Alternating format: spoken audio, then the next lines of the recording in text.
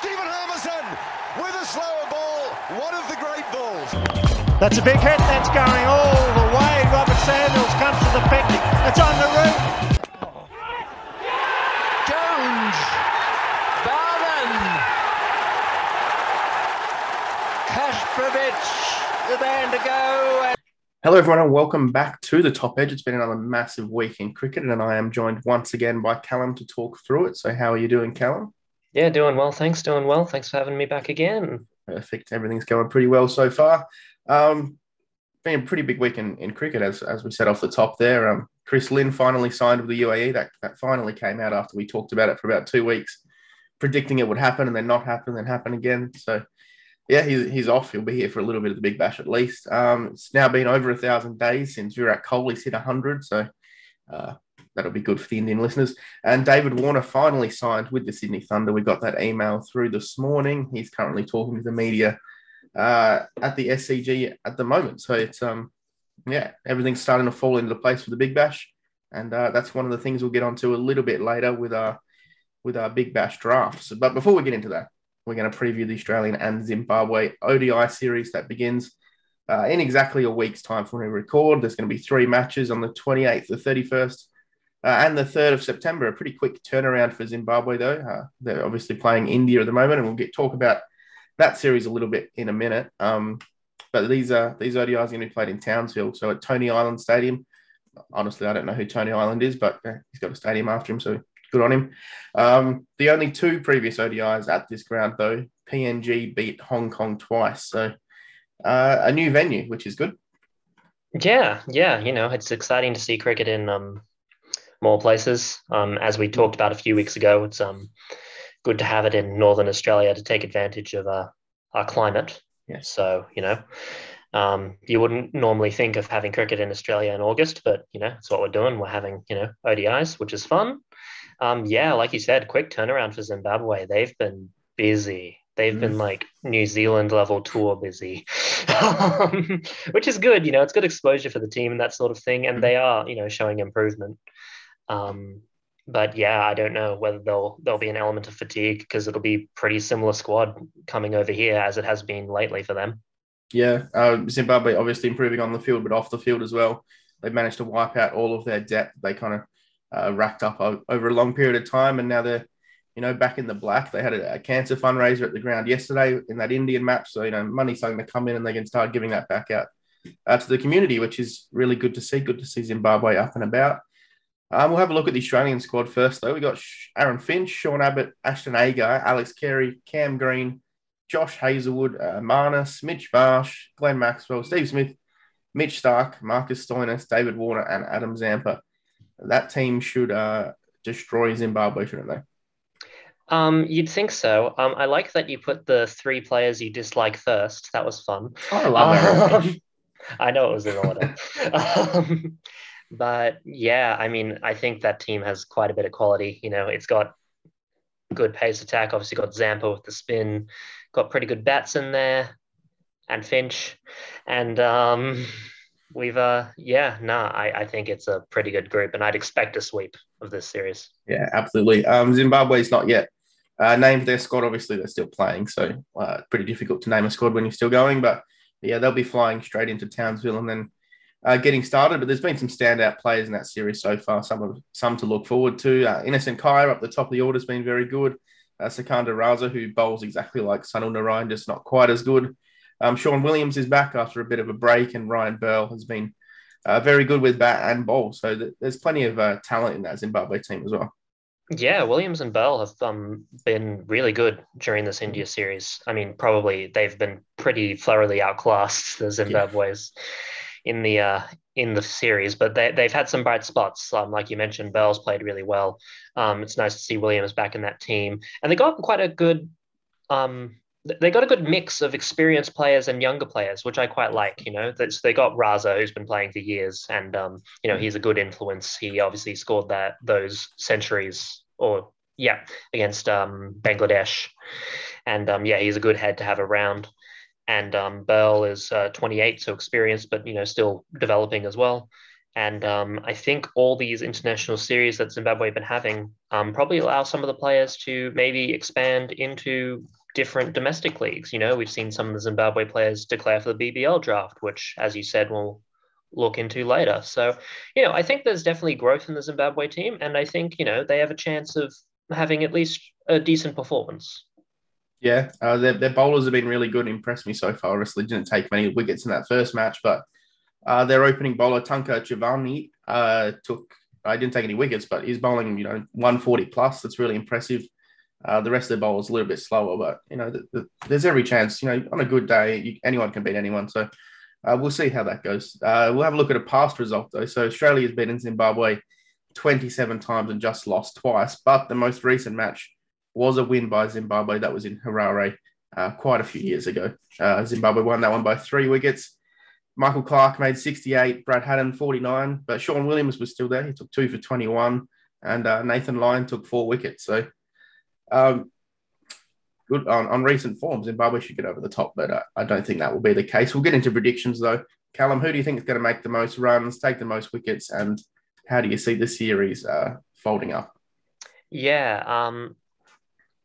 So look, I think Adam Zampa is going to take most wickets. I know the conditions don't traditionally suit him, but limited overs leg spin is pretty devastating.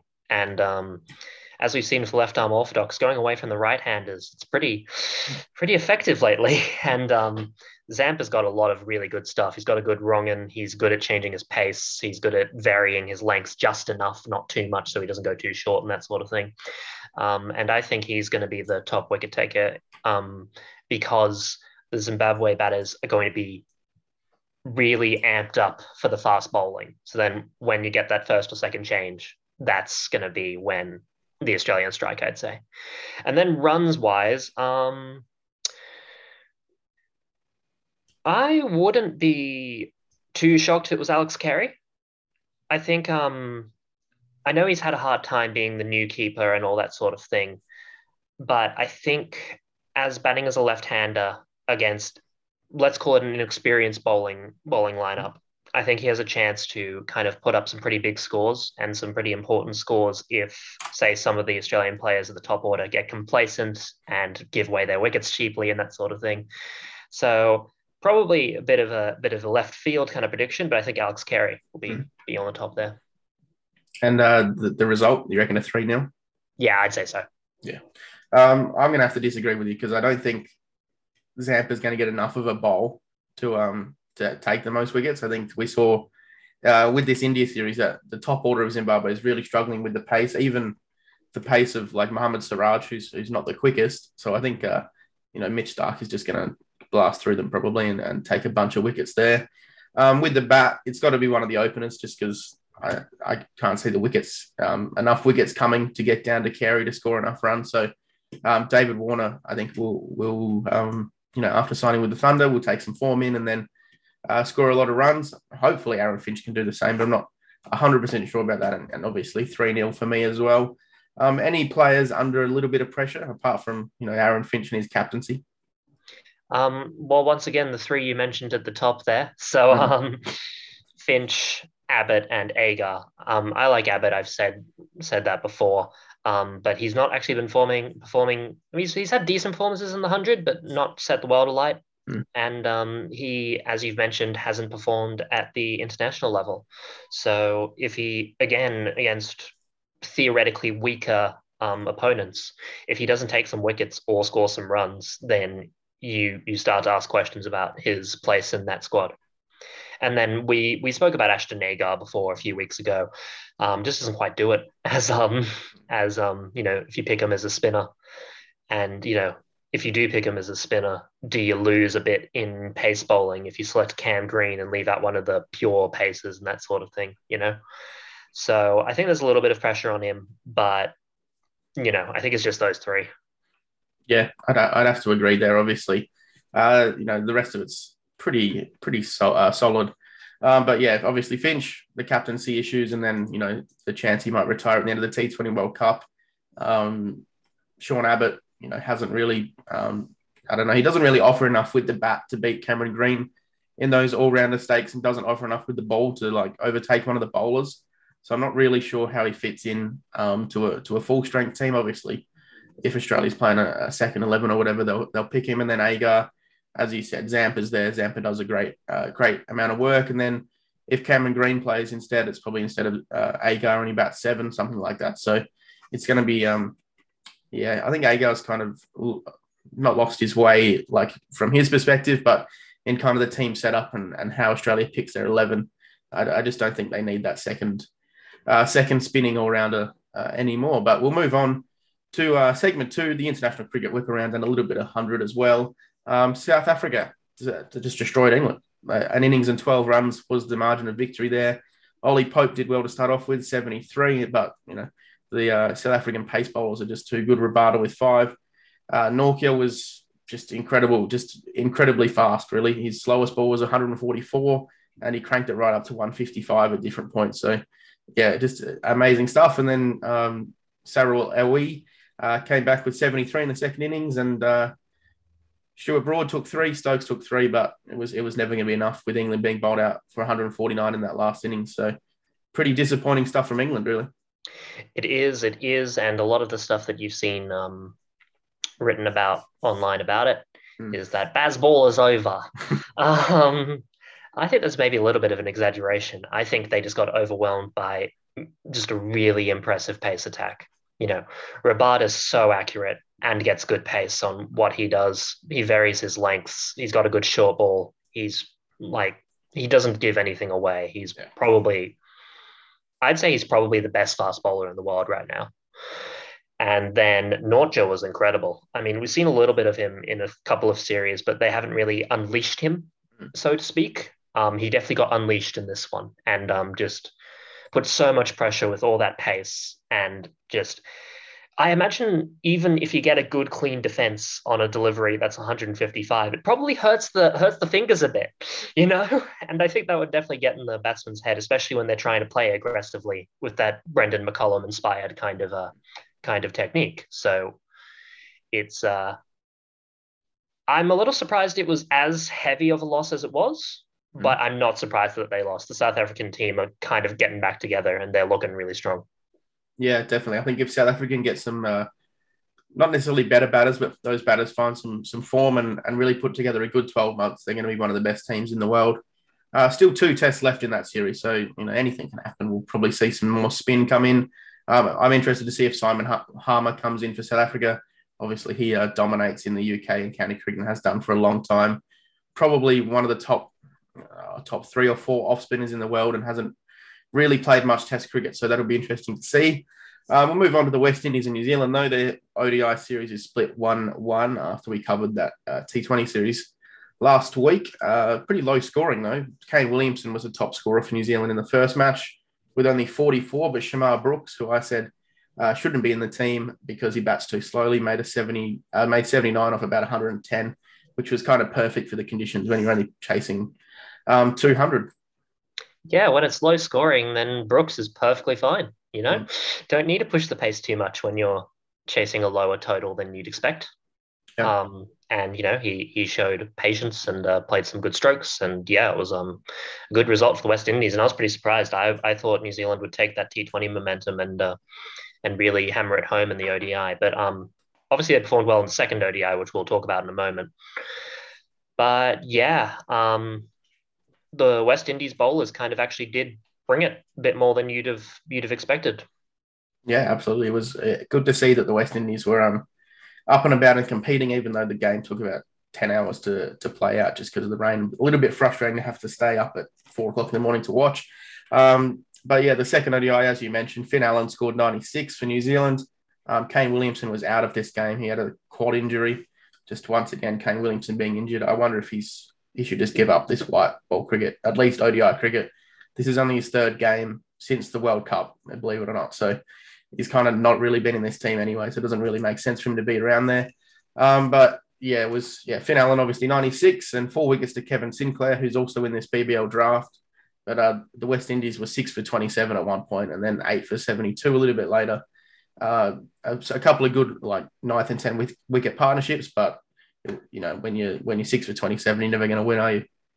No, it would have been if it weren't for the tail wagging, so there was a 50 down the order by the spinner Karaya, and then 49 from Alzara Joseph. If it wasn't for that, it'd have been a pretty embarrassing score. So, good on the tail for wagging and making it look at least a little bit respectable. But New Zealand were all bowled out. So, there is definitely positives for the West Indies. They bowled really well. As you mentioned, Sinclair, he's got good pace. Also varies his length pretty well. He's quite young, so he's a developing player and he's quite an exciting prospect around. Another one who's in the draft is Hossain, who's taken a few wickets in the series, and I think he is a good mainstay for that kind of group. And Jason Holder took 3 for 24 in 9 overs. Is just fantastic. Holder is kind of the glue that keeps the West Indies team together. Absolutely, yeah. I don't understand why they ever took the captaincy off of him. He seems to be there in every format, and he's the best player in most of those formats as well. So it doesn't make sense. Maybe there's stuff going on behind the scenes. There always seems to be in West Indies cricket. But as we mentioned before, Zimbabwe and India, honestly, really easy stuff for India. Chased down 189 without loss in the first match, 50s to Shikhar Dhawan and Shubman Gill, and then Zimbabwe 161 all out in the second one with Williams and Bell top scoring. So, yeah, pretty easy stuff for India. Yeah. It's just India just have far superior batting. That's basically the straight and narrow of that series. Zimbabwe have had a couple of decent performances with the bat, but yeah, they just can't compare. Can't compare to the firepower and the strength of the Indian side. Yeah, and what I've noticed, like at the very start of these games, obviously India's been bowling first, and the ball has just been swinging a mile. And I think part of that, Harare is relatively elevated in terms of altitude, and they're playing very early in the morning. I think it's a 9:30 kickoff. So, yeah, the ball's just been hooping around, and Zimbabwe has not done well to combat that. I think they're doing that partly, so it's Indian time zones and that kind of thing. But yeah, as you said, Zimbabwe just not quite good enough. Hopefully they can do a little bit better against Australia, but Australia is pretty good as well. Let's move on to the 100 though. I know last week you asked me who's going to be the next one to hit 100 or take a hat trick, and that clip never went out because Will Jacks hit one on the night that we recorded. So Will Jacks hit 108 from 48 balls. Another one that's been in the Big Bash, and I've kind of put all these Big Bash guys together. Daniel Sams has hit 55 from 25. We saw him in the Big Bash. He's capable of hitting a very long ball, and he's done that again in the UK. His bowling, though, has not been all that great. I think he's taken 1 wicket in his last 3 games. So, not awfully good from Daniel Sams apart from the bat.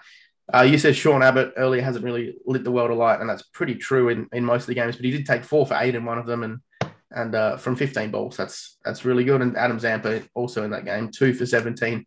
But the big talking point this week has been Marcus Stoinis and his interesting gesture as he got out to Mohammad Hasnain. If we remember back to the Big Bash last year, Moses Enriquez was also not a big fan of Mohammad Hasnain, was he? No. Something about Hasnain really winds up some of the Australian players. I think it's this one. He just throws the ball, doesn't he? Maybe. He's worked on it.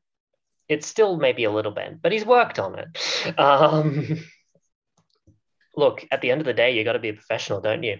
That's not really on. If the umpires deem that fair delivery, then you just have to play it on its merits, don't you? And if you get out to it, then so be it. You can't really be reacting like that. I think it's pretty inappropriate, pretty unprofessional.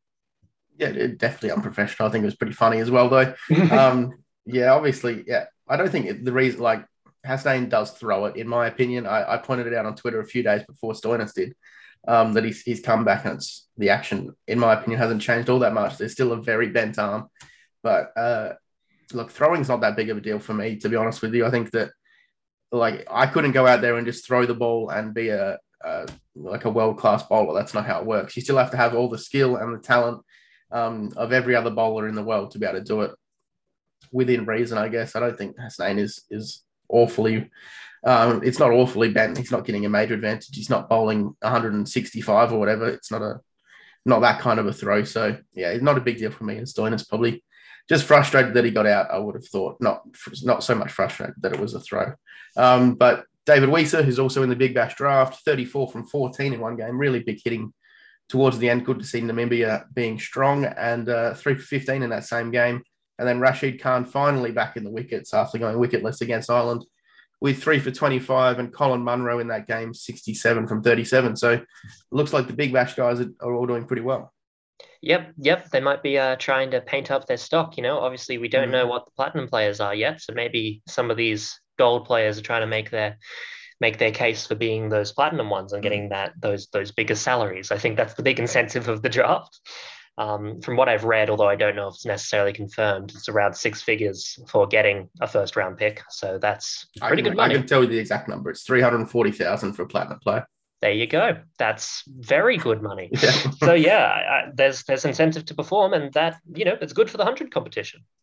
Yeah, absolutely. We'll move on to the women though. The Australian women, I've noticed, look, they did really well in that first week. Obviously, Beth Mooney with, I think it was 97, wasn't it? And a bunch of good bowling performances, but it's been a little bit quieter this week. Sophie Molyneux was probably the best, 2 for 22 and 39 from 28 at the top of the order. She opened the batting and the bowling, so every clubby's dream there. Yeah, for sure. Now, Sophie Molyneux has been pretty good. She's been pretty accurate with her bowling, which I think has been the key. I think a lot of 100 bowlers have been too experimental, and that's why they've been so expensive. I think Daniel Sams is a pretty good example of that. Elise Perry has also had a pretty good week. She's hit some good scores, and maybe not quite there with the bowling, but with batting, she's certainly back in pretty good form. Yeah, I've been saying that Elise Perry should, just cut back on the bowling a little bit for the last few years. That the pace of women's cricket has just increased to a level where she's no longer one of the fastest. In fact, she's probably one of the slower pace bowlers. So I think it's probably better just focus on the batting and really get that going. But her strike rate's been really good. Obviously, she's been criticised in the past for having a low T20 strike rate, both in the Big Bash and in international cricket. So, yeah, good to see her finally getting to the rope, not hitting a massive number of sixes, but women's cricket, 4s will do most of the time.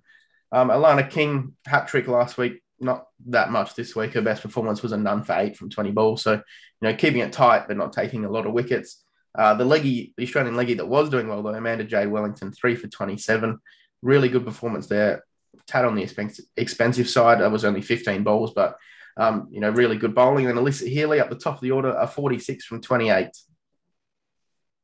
Yeah, no, we're happy to see Healy in the runs again. I think that's a welcome relief. Yeah. And you mentioned Alana King. I mean, being tight in these 100 games can be quite a bit of a difference maker. But I think part of what's influenced King's maybe slight downturn in form is she's been elevated up the order. Yes. And I think that's put a lot of mental pressure on her. I think she views herself as more of a bowling all-rounder, but she's been batting at 5 and 6 and that sort of thing. I think that's been getting to her mentally a bit. Yeah, absolutely. And I think, look, hopefully she comes back. I reckon just, let her bowl. That's what they should be doing. She's a better bowler than his batter, obviously, and that's what she should be doing. I think Elise Perry and Alyssa Healy have both stood up a little bit because of the Meg Lanning news. They're going to be really important in the summer going forward. And then who knows for how long, Meg Lanning could retire. We don't know what's happening there. So, those two are really going to have to step up. And Elise Perry might even find her way back into the T20 team because of that departure of Meg Lanning. So, yeah, it'll be really good to see those guys step up. And then Sophie Molyneux did it again last night, 24 from 13 and 2 from 11. So, Australians doing pretty well. Hopefully we see a little bit more from them in the next week or so.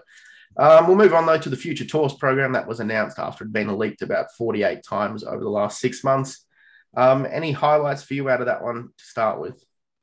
I don't know about highlights. Afghanistan test is fun. Yeah. That'll be cool. I don't know. I mean, I'm sure you wanted to ask this a little bit later, but I'll mention it now. I feel like it's taken a bit of an excitement out of international cricket. I think it's nice to telegraph, this is going to be there when, you can save your time and whatever and that sort of thing. But, sometimes there was an element of, not knowing was part of the fun. Yeah. No, I think that's definitely part of it. But, these things have to be planned out as well. I'm a little bit disappointed by that Afghanistan test. Obviously, it was meant to be played last summer before the Ashes, and now we have to wait until, what is that, August 2026 before we get to play that test. It'll probably be played in the top end rather than in Hobart as well. So, before the Ashes again, but a disappointing one for me. Highlights, ICC tournaments pretty much every year. I'm looking at 2024-25 here, and they're two men's ICC tournaments and one's women one, so it's going to be a pretty packed year there. The standout for me, though, 20 tests against India and England from Australia's, 40 tests. So we're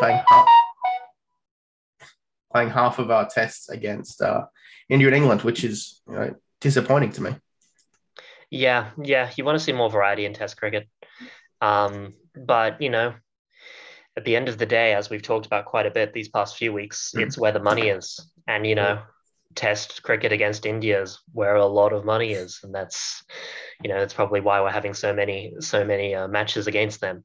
And then obviously, the Ashes is very marketable and that sort of thing. And it's traditional and that sort of, that's always gonna be an attraction. And I suppose that's why, but it is disappointing. You'd like to see, a mix of different sides. I'd like a long test series against New Zealand again. I think that would be good to see. But, it's one of those things. Yeah, that's right. Only India and England actually make test money for Australia in test cricket. So, yeah, that's why we have so many tests against them. The West Indies touring doesn't bring in that much cash, that's for sure. But we're going to see them this summer, which will be good. I want to talk about South Africa for a little bit, though. They're test matches, so they're down to 28 for this cycle. Australia's got 40, England 43, India 38, and South Africa, who are, you'd think would be that fourth team in that pedestal, we're down to 28, Pakistan to 27. Even Bangladesh is higher at 34. So, they're really low, and they're playing just 2 test matches at home in the summers now. It's, the death of test cricket is coming for South Africa. And it was something that Graham Smith flagged on Sky Sports this week. He suggested that maybe just the top 5 or 6 teams should be playing test cricket. It's not really great to see from the guy that's leading that nation. Yeah, that's it's definitely a very disappointing comment. I mean, especially from yours and my perspective, because we both love Test cricket. So it's pretty tough pill to swallow. I suppose what Graham Smith is saying is what some of the some sects of the cricketing world are saying. It's that Test cricket is that elite level, and they respect and acknowledge that, but they're almost making it exclusive, and that kind of, I think that's tough because test cricket, I feel, is the foundation of cricket as a whole. And I'd love to see smaller nations play more tests. Yeah, absolutely. And unfortunately, we're not going to get that, right? Ireland has just 12 tests scheduled over the next 6 years. Zimbabwe, 20. It's not looking great there. Afghanistan, 21. So, yeah, I'm not really happy by it, but it is what it is at the end of the day. 2026, 27, we're going to have 6 test matches. And I think this is where the playing games up north is going to come into Australia's summers. Obviously, that Afghanistan test, that's in August, so that will definitely be up north. But we've got 2 tests in March. They are against Bangladesh, right? So I would think they'd also be up north. March, obviously, AFL season starting. We can't use these bigger grounds unless they want to play in Canberra, which I doubt they would.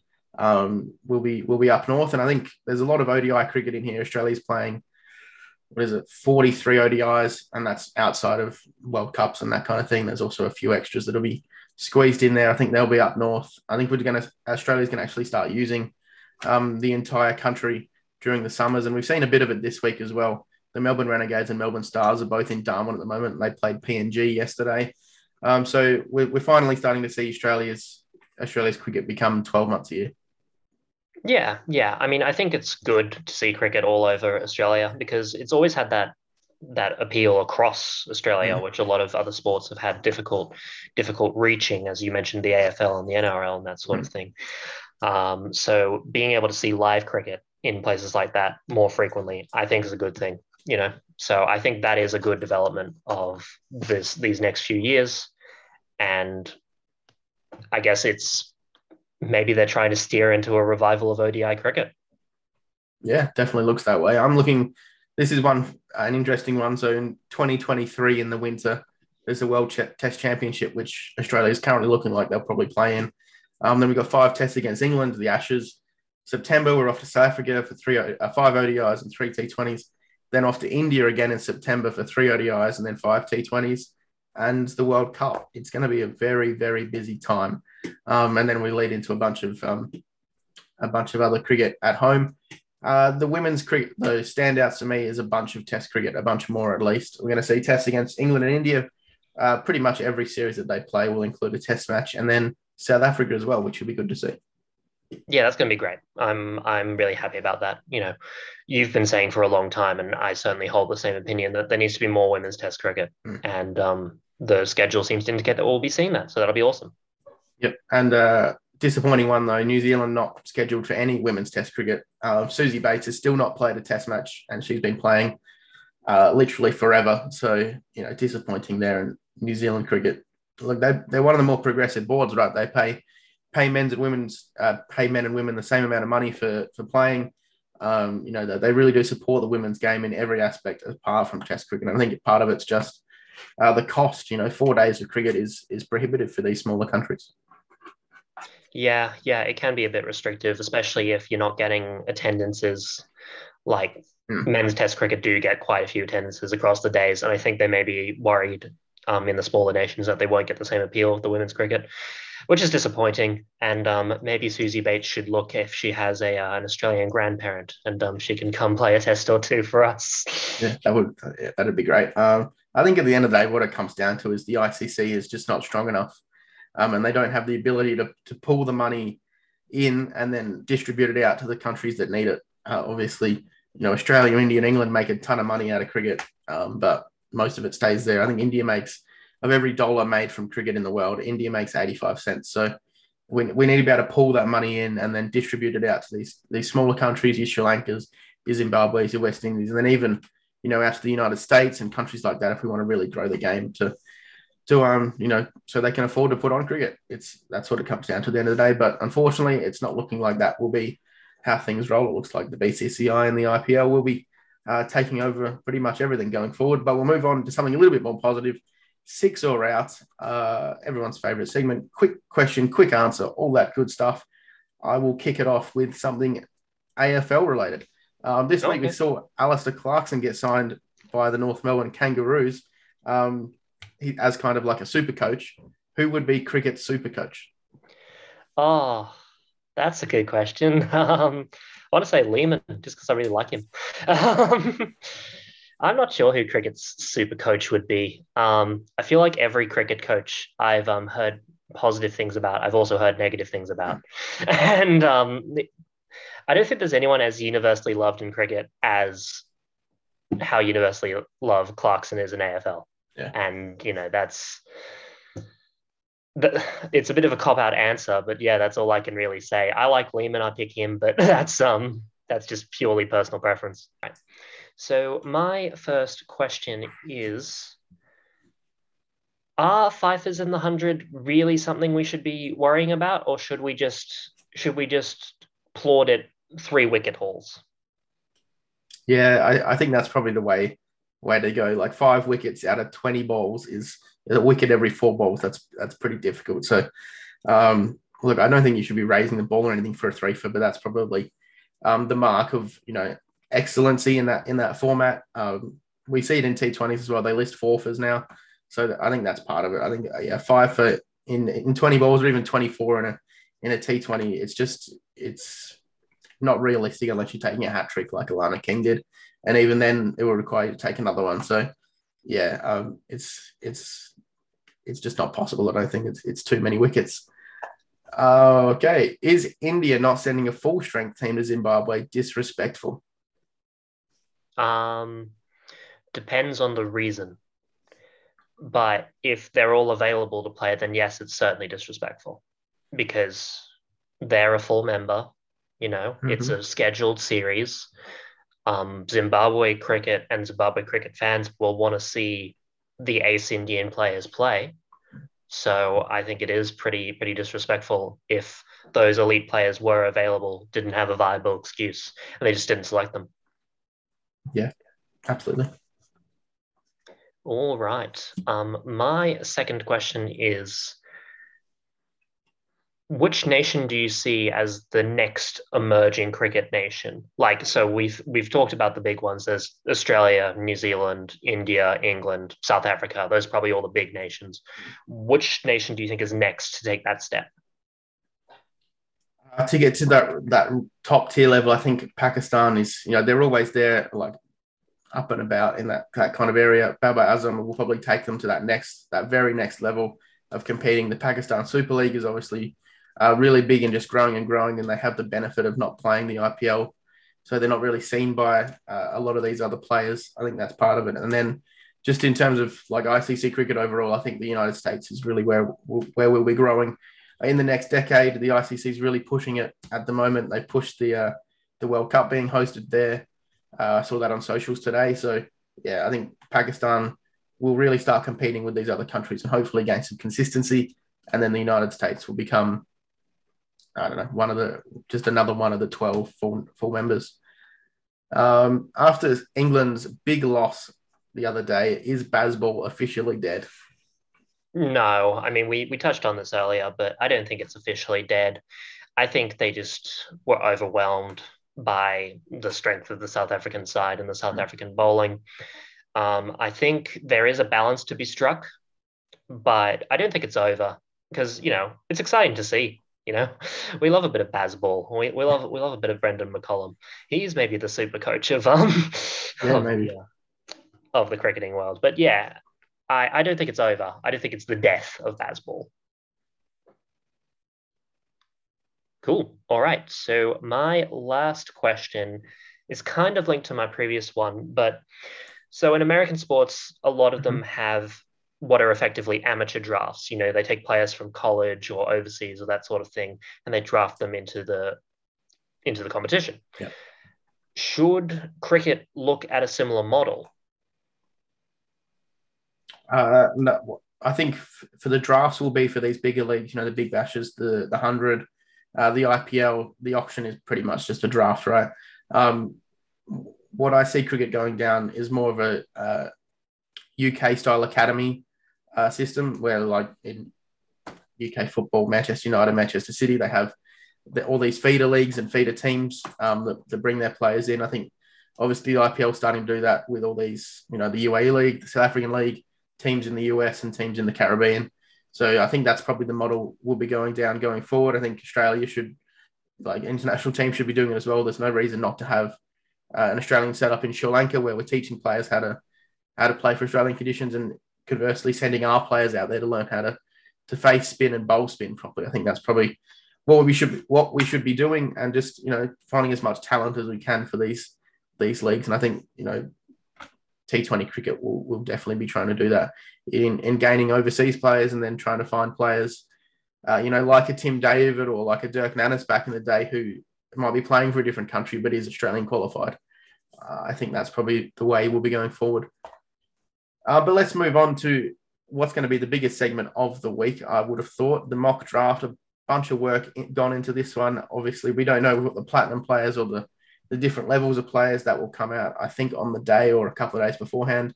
The proper draft is set to happen next week after one of the ODI matches. We're just having the 3 rounds because there's no point having buys like they're going to have in the auction. I don't know why they're doing it.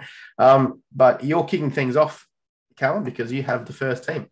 Yeah. So just to clarify for this segment, we're going to be alternating draft picks. I will be drafting for the Renegades, the Heat, the Strikers, and the Thunder. And Rory will be drafting for the Stars, the Sixers, the Scorchers, and the Hurricanes. Yeah. So my first pick of our BBL mock draft is Faf du Plessis. Yeah, good pick. Very good pick, obviously. Good South African batter. Won't be here the whole tournament, though, so I think you've missed out on one there. I also had Faf du Plessis as the first pick for the Stars. Obviously, I can't have him if you're taking him. So I'll take Riley Rousseau as the first pick for the Stars. Pretty much the same thing, right? He's South African batter, big hitting opener, that kind of thing. Played in the Big Bash before for the Renegades, I believe. So, yeah, he's really good and had a really good English season as well. So he's coming in with a bunch of form. Yeah, those are good points. I'm disappointed Rousseau's off the board, but oh well. I'll adjust my picks. So my third pick is basically going to plan. I select for the Heat Liam Livingstone, powerful hitter, ace. You can't have Liam Livingstone, sorry. Oh, okay, sorry, I didn't realize. No. The Scorchers are going to retain him. So that'll be my 6th pick, so you have to take someone else. All right, sure, that's fine. If that's the 6th pick, then I'll take Alex Hales. Yeah, good call. Good call. Um, who's that for? The Thunder? For the Heat. For the Heat. Oh, wow. Yeah. Okay, interesting. The Sixers, for the fourth pick of the draft, they're going to take James Vince. Just a retention pick there, obviously. Really, really good batter. Has been with the Heat, with the Sixers for a long time, and can hit the ball pretty much anywhere. Yep. Fifth pick's retained pick. Rashid Khan's going back to the Strikers. Fair point. Interesting. I don't think they. Do you think they're going to go there? I think they. Cameron Boyce. I mean, they do have Boyce, but I think given the opportunity, I mean, maybe if he's taken off the board earlier, then they won't worry about it. But I think given the opportunity, they'd like to keep him because he's pretty good with the bat as well. For the Thunder at the seventh pick, I'm going to take Dwayne Bravo. Bravo. Wow. Interesting. Not too old for your liking. He can still hit it hard. He's a great attraction. Good guy to pick. Fair enough. Yeah, that's definitely true. I had Rashid Khan as going to the Hurricanes at number 8. Obviously, if he's going to the Strikers, I can't have him.